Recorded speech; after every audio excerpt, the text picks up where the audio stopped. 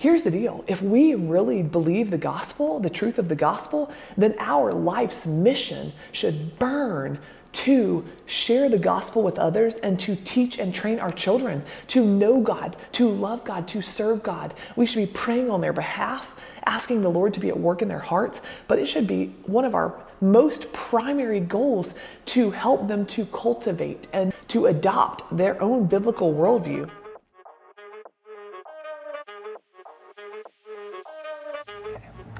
Hey ladies, this is Christy Young with The Gritty Gospel, and I'm excited today to talk about worldviews.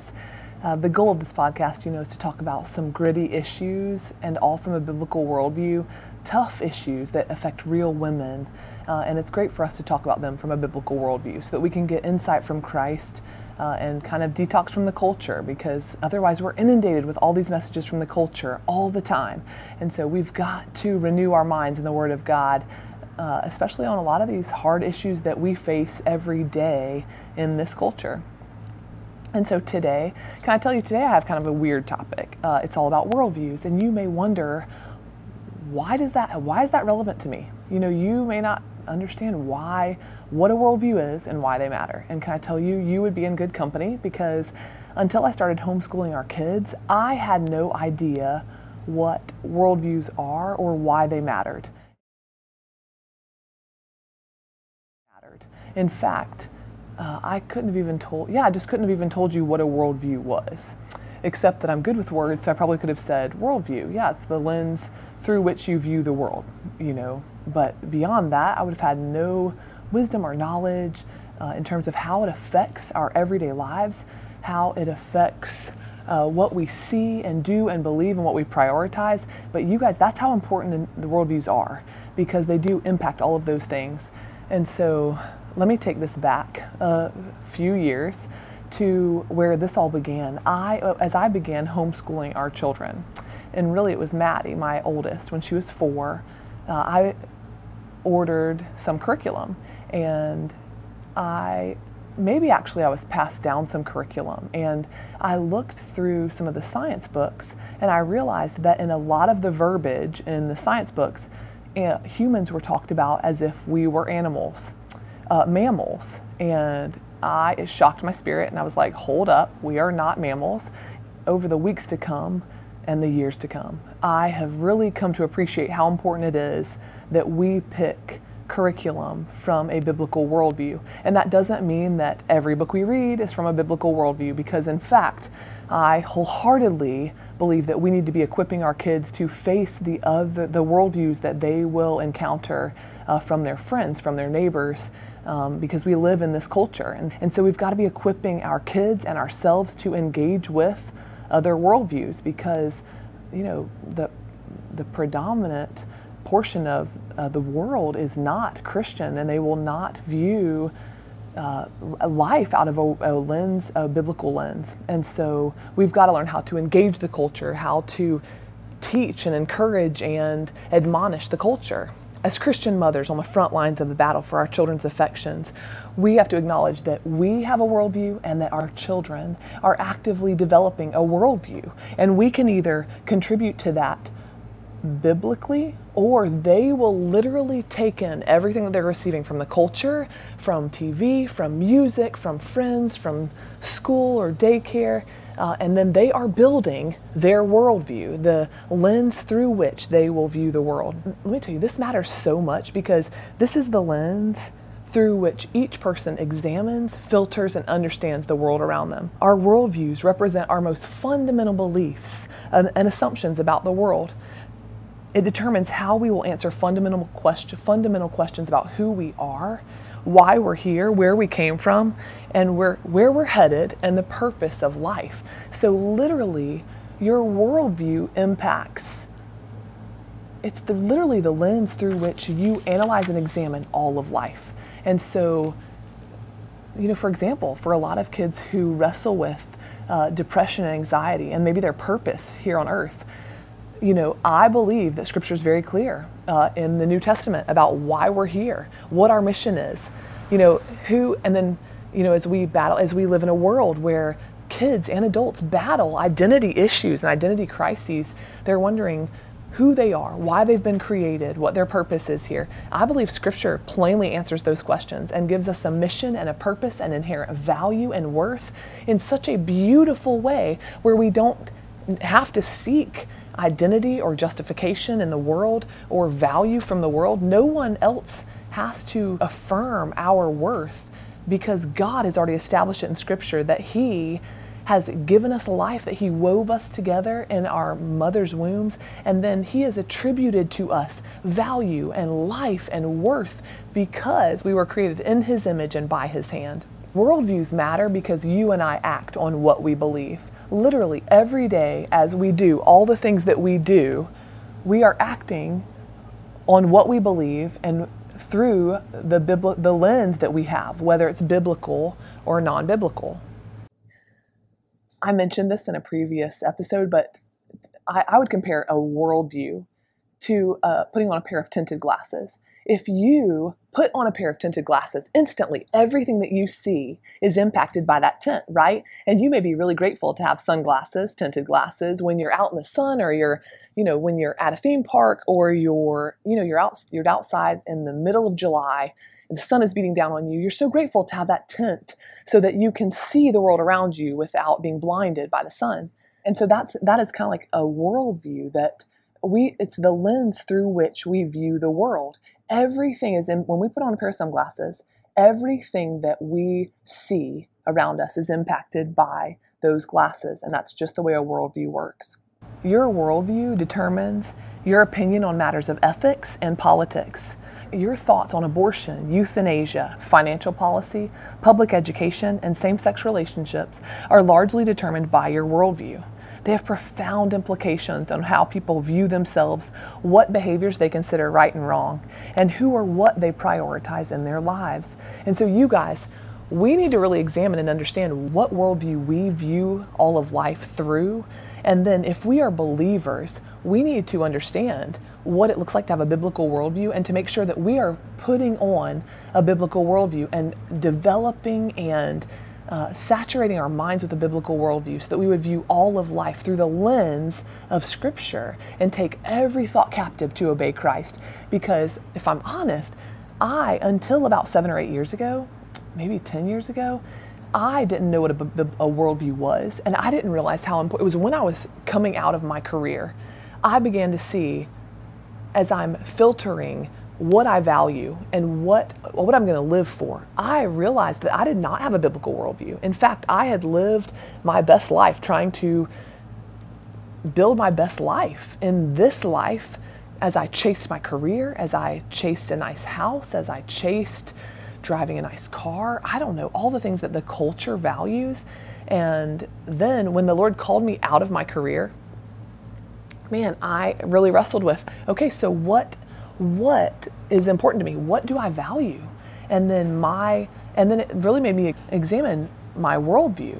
Am I looking through a lens that is saturated with Scripture? Am I making decisions based upon what I know to be true in Scripture? Or am I making decisions based upon what the culture values or what the culture would do or based upon what people would think of me? And that was a huge one. So much of what I did at the time, I was doing to make sure that I looked good in the eyes of other people. But then, of course, the more and more that I sunk my teeth into God's Word and the more I spent time in God's Word, the less I cared about what the culture thinks, what other people think, and the more I desired to be obedient to the Lord. And so that's one of the things that changes when you absorb and adopt a biblical worldview. You begin to lay down what the culture heralds as truth, and you seek the truth from the Word of God. And then you aim to live according to the Word of God. It's that simple. And yet in a culture that touts everything as truth, that's hard. It's harder than it sounds. This is what's super encouraging. Parents of young kids or teenage kids, we've all adopted worldviews. And then our children are actively developing worldviews. Would you believe, and this is a sobering reality, that every person develops a worldview, and it's typically fully functioning and operational by the time a person becomes a teenager. So our kids have already adopted a worldview that they will view all of life through. by 13. That's sobering. We have got to be pouring into our kids at young ages to help them cultivate biblical worldviews as believing families. Otherwise, y'all, they are getting input from every place in their world, from soccer, from basketball, from school, from all of their teachers, from Walmart, from video games, from just on every front, music they listen to, things they're exposed to that you don't even realize they're exposed to.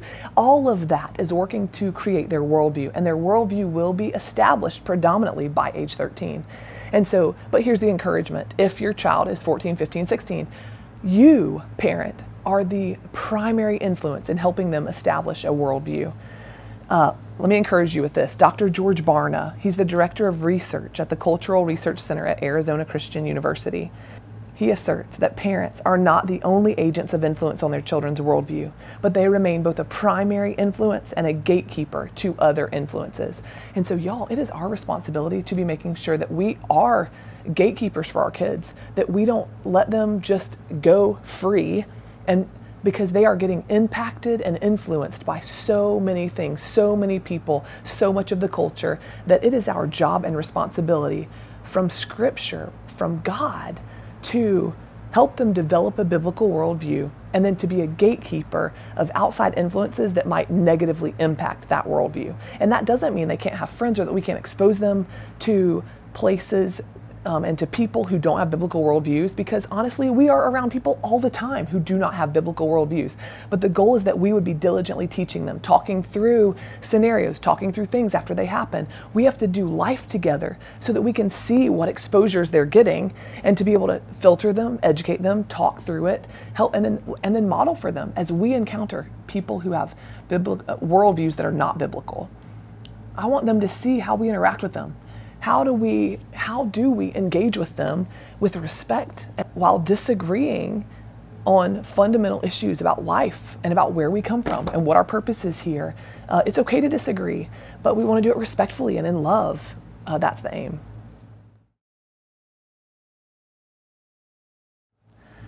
Okay, so a Christian theist is a person who would hold a biblical worldview. And that person, I believe that man is a special creation of God, that we are not created equal with the animals. We are not an animal. We are not fish. We are not birds that fly in the air. We are not mammals. We did not descend from apes. I don't believe that is not a biblical teaching. And yet that is what so many of our science textbooks teach our children. And that's just simply not true. If you are a Bible-believing Christ follower, then you cannot support that the origin of life came from us evolving from apes. And so that's encouraging to me. It's encouraging to me to put a stake in the sand and to say, no, God's word teaches this, and this is what I adhere to as truth. And so I believe that we were made in his image and that all of life is valuable and begins at creation. Christian theists also believe that there is a God, a personal God, who has created and rules over the world. And that he interacts with the world. He's still involved today.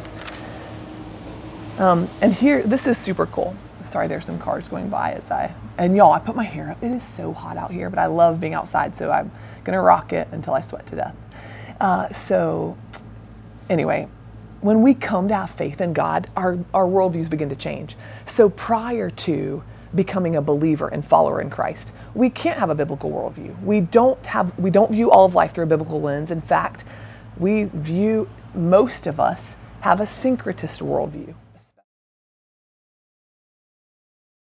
That simply means that we have a muddled worldview apart from Christ. We pull from different places, adopting things that we believe are true or that we would identify with, or things that we would like to be true.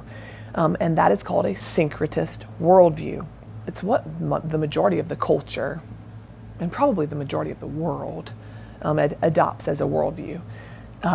Here's the deal. Once you become a believer and follower of Christ, that all begins to change. Your worldview begins to change from the inside out as the Holy Spirit begins to work in you. And increasingly, just like Scripture says, we must be transformed by the renewal of our mind. And so that's the goal. That's what happens. And we don't even have to do it or to do anything.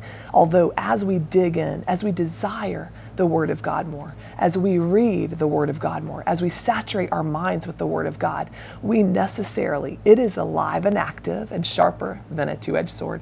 So it's actively working in us to transform us, alongside the Holy Spirit that's actually working in and through us to transform us.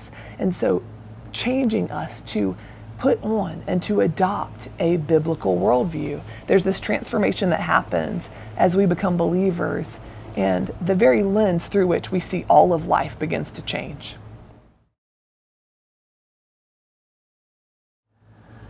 Okay, since approximately the 4th century, most of Western civilization has held a predominantly biblical worldview, even though there have been individuals and groups to challenge it over the years.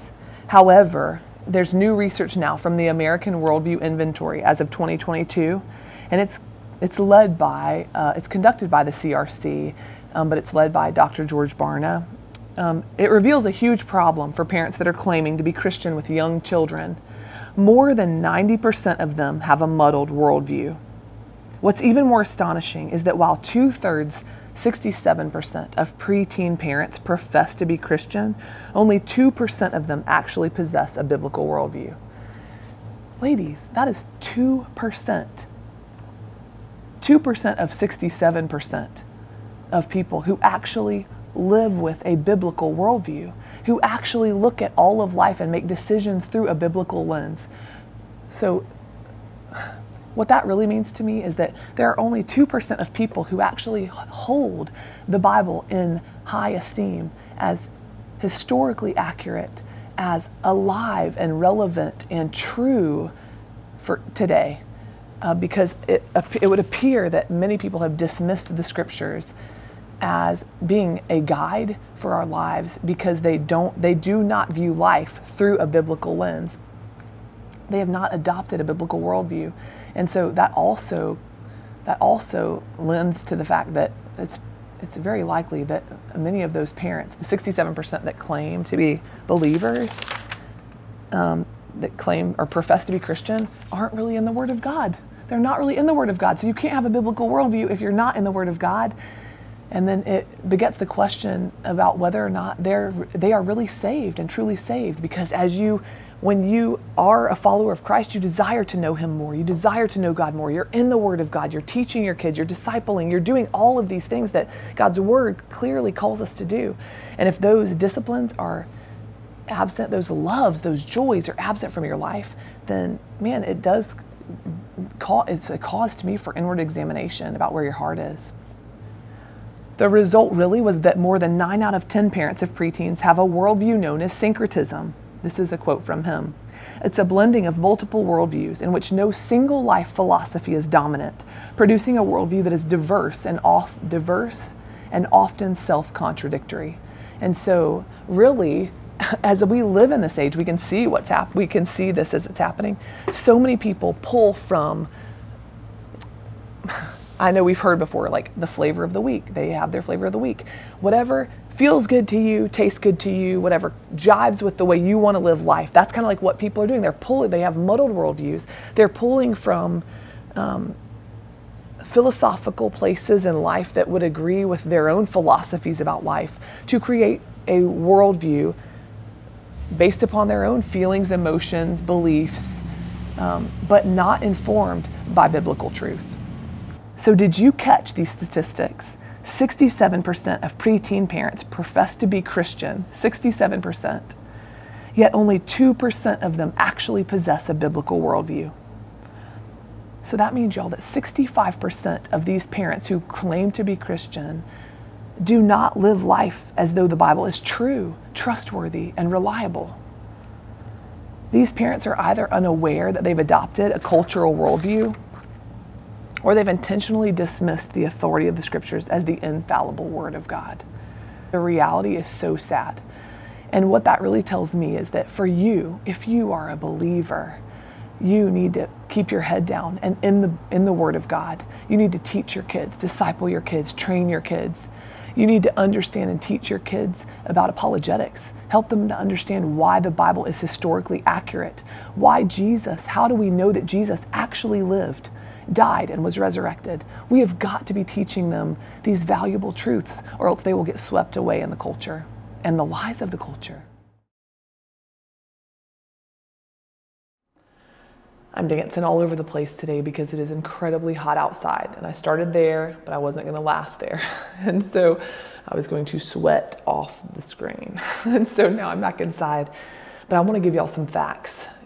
These are sobering facts that we all need to know. If we have hearts for ministry and hearts for children, these are things that we need to know, because we need to be impactful people for Christ's name in this next generation behind us. And then for our friends and for our neighbors, we need to be going out into the harvest. We've got to make Christ's name known, and we need to encourage other people to be in the Word of God. Other believers, man, we just all need to link arms and aim to push one another forward, to sharpen one another. Here are some facts, ladies. A large portion of today's preteens, parents of preteens, are millennials. That means they were born between 1981 and 1996. Millennials are the least likely to possess a biblical worldview among the nation's 4 adult generations. And so y'all, ladies, you know this. If you don't possess a biblical worldview, there's no way you can pass down a biblical worldview to your children, or teach them, encourage them. There's no way you would not have a desire to pour the Word of God over your kids if you yourself don't hold a biblical worldview and are not aiming to cultivate within yourself a biblical worldview. And so the survey, the American Worldview Institute Inventory survey, that survey indicated that the younger the parent, the less likely they hold a biblical worldview. And so the younger and younger that parents are, the younger that the generations are, the less likely they will hold a biblical worldview. 40%, here's another statistic, 40% of preteen parents believe the Bible is trustworthy as the Word of God. However, only 45% of those 40% actually read the Bible once a week. Y'all, I just want to say that again. 40% of preteen parents believe the Bible is trustworthy, yet only 45% of those individuals are actually reading the Bible even once a week. And so I just know for myself, if I'm not in the Word of God regularly, consistently, then man, we are actively then working against our ability to create a biblical worldview for ourselves, much less to be able to pass down a biblical worldview to our kids. And then here's an interesting fact. Preteen parents in the middle income households earning between $40,000 and $75,000 annually, these are the group that are most likely to display biblical beliefs and behaviors, while those in lower and working class homes display average levels of biblical worldview incidents. Those preteens that come from affluent households or wealthy households earning more than $100,000 annually, they rarely hold a biblical worldview. And then we know why. Because the enemy has done such a great job of contributing to us believing that we actually have control over our lives, control over our health, control over our circumstances. And the more money we have, the more options we have, and the more ability we do have to, within reason, to control the things that are happening around us. Yet we are not ultimately in control. And I think money is a great deceiver for a lot of people, and it will lead people astray. So anyway, facts, you guys. The more affluent the household is, the less likely they are to hold a biblical worldview. Based upon all of his research, Barna believes that most children begin life at a spiritual disadvantage, given the religious and lifestyle choices of their parents. And y'all, this is incredibly sad to me. It's scripture being borne out, because people are lovers of self, lovers of money. We are chasing all of these things that are not biblical, and then we're not taking the time to pass down biblical worldviews to our kids. And so increasingly, the younger the person, the less likely they are to hold a biblical worldview. Y'all, our kids are spiritually disadvantaged. So if you have eyes to see, if you have adopted a biblical worldview, then you need to try to be impacting as many people as possible, because the facts, the statistics speak for themselves that most people do not hold a biblical worldview. Even among believers, those who would claim to be believers and followers of Christ. I hope that my heart is evident here. I am not coming from a place of judgment, or I guess that's it, judgment. Many people who are calling themselves believers are not walking out a biblical worldview, and that is problematic, both for the person that claims to be a believer and for them to do an inward assessment to see whether they are truly saved and have the gift of salvation, and then for their children, for the generations that would come after them. I just pray that they would not see the parent not living out a biblical worldview and somehow believe that that is Christianity. Because that type of Christianity that is not lived out according to a biblical worldview, it would be detestable before the Lord. And so all of that is sobering. And so my encouragement, the whole reason for this episode in the podcast, is to shed light on this, to illuminate these facts and these statistics, because they are scary and sobering. And yet I hope that it would cause us to wake up and to desire something different for ourselves and for our children, and to change the trajectory for our grandchildren if we are not walking out a biblical worldview. And so a few of these things I want to read to y'all. So I apologize, I'm going to be looking up and down from the page, but the Bible very clearly designates the responsibility for the cultivation of a child's worldview to that child's parents, their family, and their faith community. However, many parents neglect this responsibility or delegate it to others through school or sports or childcare, whatever it may be. Many parents are delegating this responsibility to others so that they can use their time in a way that they deem more beneficial or profitable. And that's where I have to throw my hands up for a minute, and I wish I could just shake us through the phone so that we could all analyze ourselves and say, what is my primary motivation for doing all that I do every day? Why am I doing the things that I do every day? Do I aim to work for eternity in the things that God has called me to do? Am I engaged in discipleship of my kids? Am I aiming to spread the gospel and to make disciples? Or am I trying to live my best Tuesday? And am I trying to build wealth and to accumulate and to buy nice things? I think we really have to analyze and examine our motives and our thought life for our own salvation, for our own eternity, and then so that we would be effective and fruitful to work for the kingdom of God in our children and grandchildren, in our communities, and as we go out into the world. I want to read this to you. So Dr. George Barna, the collaborator and the person who created the American Worldview Inventory, his research sadly confirms that parents don't even have the worldview development of their children on their radar. And so hear this quote from him. He says, "The typical American parent is either fully unaware that there is a worldview development process, or they are aware that their child is developing a worldview, but they do not take responsibility for a role in that process. Or they are aware the child's worldview is being developed, but choose or allow outsiders to accomplish that duty on the parent's behalf." You guys, what are we doing?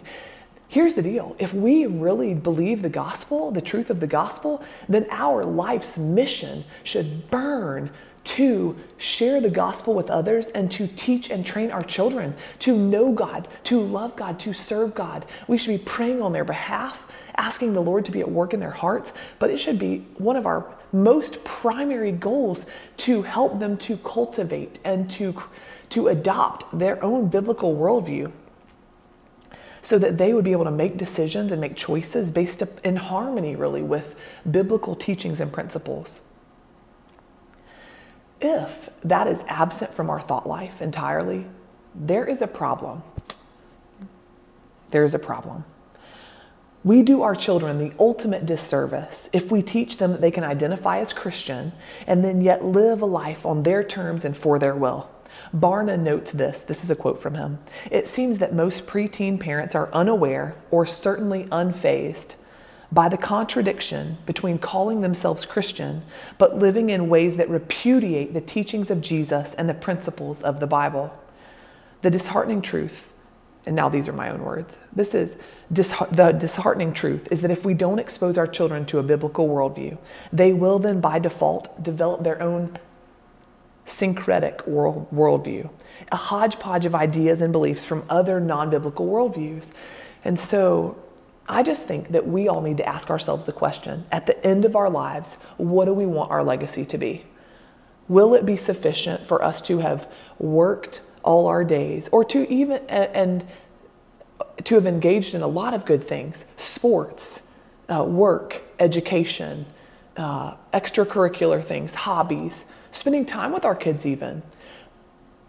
But if all of that, if none of that incorporates teaching biblical ideals, teaching God's word, helping cultivate a biblical worldview in our kids, then y'all, it's all for naught. It's all meaningless, a chasing after the wind, and it will mean nothing. Well, it will have a huge impact for eternity, but our kids will be eternally separated from God unless the Lord sees fit to put someone else in their path to teach them the things that we need to be teaching them, that we should be teaching them, that we've been called by God to teach them. And if we have neglected that, there's no time like the present to begin to change those priorities in our lives. We can begin today to fight for those things, to establish those anchors in our life, to know that every day that at some point we will touch the Word of God, enjoy the Word of God with our kids, that we will worship with our children, to talk about biblical ideas, to walk out a believer's life. Here's the challenging thing. You can't pass anything down to your kids that you don't personally have. And so the best gift that you can give your children is you deciding to commit to a daily study of God's word. It's you decide to worship in your heart every day. It's you deciding to open up God's word with your kids every day. It's you. The changes have to begin and end with you to be able to impact your children. And so again, if you have not been engaged in this kind of discipleship with your kids, if you have not been engaged with this kind of relationship with Christ, then man, my encouragement is to petition the Lord. Ask him to help change your heart and your desires. Ask him to help you to seek his face and to know him more, and to have a desire to enjoy the word of God and a desire to build more intimacy with Christ. Take time to pray for others and to pray for your own heart. Just begin to ask the Lord for help, because you can't do it alone. And those desires really ultimately have to come from him. They're a gift from him, because in our innate sinful nature, we don't desire God. We don't want God. We don't want him to tell us we're sinful. We don't want him to tell us how to live. I don't want to, apart from Christ, I don't want him telling me what to do, and that's why this is so scary. If you have lived that way, and you don't repent, you don't acknowledge sin, you don't live with any spiritual disciplines, then that is very revealing about where your heart is. And it's likely that you're not saved. If you don't desire those deeper things, a deeper walk with Christ, to know him more, to seek his face, to do his will on earth, then it's likely that you don't belong to him, unfortunately. But that's encouraging to me. If that is you, and you have a desire to know him, start now, pray now, ask him for him to impact your heart now and your desires, and to ask him to save you, to teach you, to help you absorb the gospel, to understand it, and to live it out. As a culture, we promote success and independence and autonomy and comfortable living. Yet 69%, according to Barna, 69% of Americans claim to worship the God who tells us to deny self, to live in community, to seek first his kingdom, and to give generously. That alone is sobering. The culture literally stands for the antithesis of most, if not all, of the things that the Bible would admonish us to do and to walk out. The culture says to do the opposite. And so somehow we've bought into the lie. Nominative Christianity is acceptable to God. That Christianity in name only is acceptable to God. And then the reality is, I guess, those who have adopted nominative Christianity, they're not really Christians at all. They're Christians in name only, but they don't aim to do the will of God. And we've seen in other places in Scripture where the Lord says, That there are people crying out saying, Lord, Lord, but I've cast out demons in your name. I've prophesied in your name. I've done all these things in your name. And then the Lord, though, cast them out saying, you evildoers, I do not know you. And so it's very clear that those who will be saved will be those who are doing the will of the Father in heaven. By calling ourselves and labeling ourselves believers, it really means nothing for salvation. But we must be doing the will of our Father in heaven. Titus, in the book of Titus 1:15 and 16, it says this: to the pure, everything is pure, but to those who are defiled and unbelieving, nothing is pure. In fact, both their mind and conscience are defiled. They claim to know God, but they deny him by their works. And so, y'all, I feel like that's what's happening in the culture a ton, and even in the church. And I don't mean like the true church of Christ. The people who genuinely follow and love Jesus are working on his behalf and going out into the harvest and doing all the hard things. They are serving the orphan, loving the widows, bearing burdens of other people in Christ. They are going out into the hardest, shadowy, craziest places and spreading the gospel. They are loving people who are hard to love. And so, but those who are unbelievers, they claim to know God, but they deny him by their works. These people, verse 15 says, they are defiled and unbelieving. And that means that they are detestable. Really, they're detestable and disobedient and unfit for doing anything good. Sorry, that was the end of verse 16. They are detestable, disobedient, and unfit for any good work. So y'all, unbelievers who claim, so we are walking in the midst of a culture full of people like this, and let us examine ourselves so that we would not be one of these people. That we do not want to be someone who claims to know God, but we deny him by our works. Because if that is us, if literally all that we do to serve ourselves or to serve our families or to exalt ourselves and our names, then we are detestable, disobedient, and unfit for any good work. The believer will be ever acting to exalt the name of God, to work for the name of God, to glorify the Lord in all that they do. And a lot of times that involves sacrifice, that involves giving up time or resources or in giftings.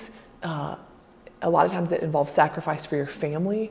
On every front, when we aim to exalt the Lord, we will give of ourselves, and we will deny ourselves as we take up our crosses and follow him. And that's beautiful. And we do it in the likeness of Christ, just as he's laid down his life for us. Now our lives are not our own.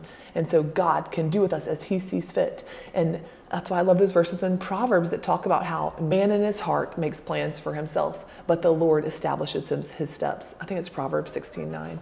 I think that's so beautiful because that's exactly how this plays out. Our lives are not our own, but God will establish our steps.